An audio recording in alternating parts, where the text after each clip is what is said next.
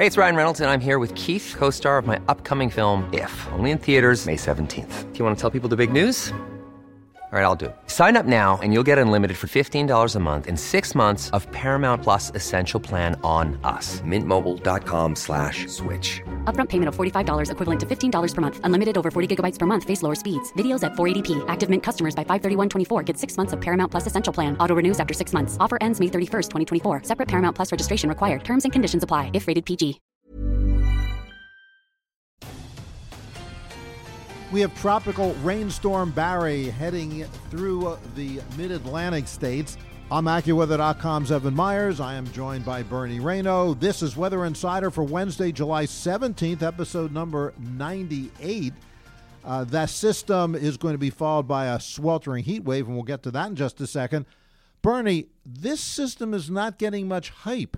Even though there are some heavy downpours, it just doesn't seem to be getting the same type of publicity, poor Barry, as some of the other storms. Talk about that. Yeah, because thunderstorms Tuesday afternoon were not as heavy as what we saw on Monday and Tuesday morning, Monday, Louisiana, and then Tuesday morning in Arkansas. However, as you and I spoke about on Tuesday, Evan, as Tropical Rainstorm Barry reaches New York City later Wednesday night, Thursday morning, I think there's going to be the threat for flash flooding anywhere between Boston and Philadelphia. Probably not Washington, D.C., although I can't rule out a drenching thunderstorm.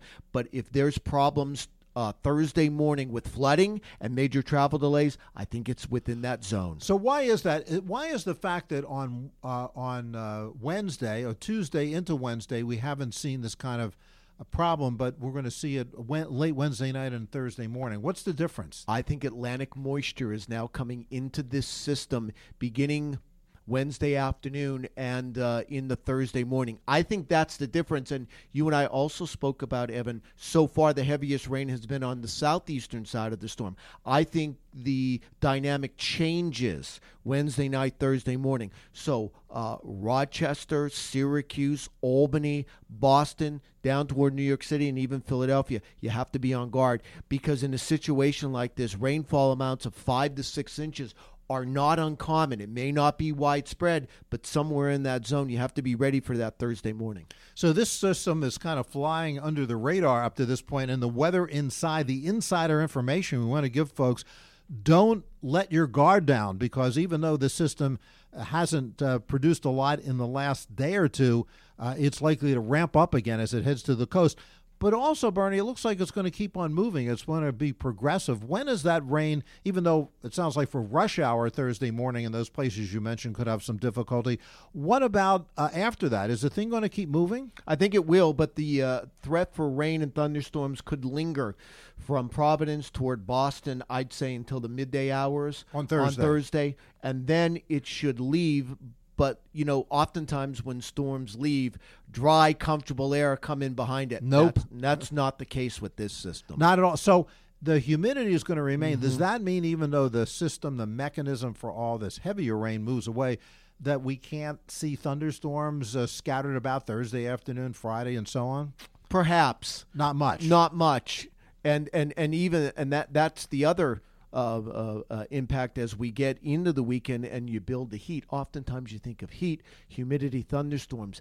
I don't think that's necessarily going to be the case Friday and the Saturday. This is what's going to happen as the system leaves. It's going to leave us behind something, and that's the high humidity. Right. It's going to be sticky and sweltering and sweating and sizzling. It's just going to be any other S word that we might be able to think of that refers to the heat and humidity. Sweating, it's going to be awfully uncomfortable. It really, Bernie, this is going to be the most uncomfortable stretch of time we'll have seen thus far. And it's widespread. Where? It's from the I-95 on Thursday all the way back into the Central Plains states, Chicago, Kansas City, St. Louis, Wichita, Dallas. That whole area will have AccuWeather real field temperatures up over 100 degrees. Many areas will approach 100 degrees on Thursday. That zone's going to be from Chicago, Kansas City, St. Louis, maybe even Des Moines. But then that 100-degree heat starts moving east And by Saturday, everybody, if you want to know what's the hottest day in the Northeast and Mid-Atlantic over the next few days, it's going to be Saturday. That's when record highs are going to be challenged in cities such as Philadelphia. Well, Philadelphia, the record high is 97, I think, on Saturday, and we're looking for a high temperature above that, close to 100. 100, and right. that's going to be the case in places like Newark and Hartford and all up and down the eastern seaboard. So you said if Saturday is the hottest day, what's going to happen after that? We're going to get any relief? Not until Monday. Sunday may not be as hot, but I would not say it's as or any more comfortable on Sunday because the humidity is going to be there, but there's the risk for thunderstorms. You have more clouds on. That's why temperatures may be a little lower, but it is still going to be exceptionally steamy and pretty much dangerous to be outside if you don't have a bottle of water with you. And also, you're going to have to keep an eye to the sky for thunderstorms. Now, one last thing before we go. You gave a little tease there about relief coming, some relief on Monday. Why? What's going to happen? Frontal boundary is going to be coming in from the northwest as the upper level high that's causing the heat, that's going to be shifting into the southern plain states. So on the eastern side of that upper high, you're going to get a dip in the jet stream. Thunderstorms around the area Monday, then lowering humidity as we move through Monday afternoon. Tuesday and Wednesday look nice. The other big story, Evan, next week, something that we have not seen, the southwest monsoon thunderstorms will finally get going in Arizona and New Mexico.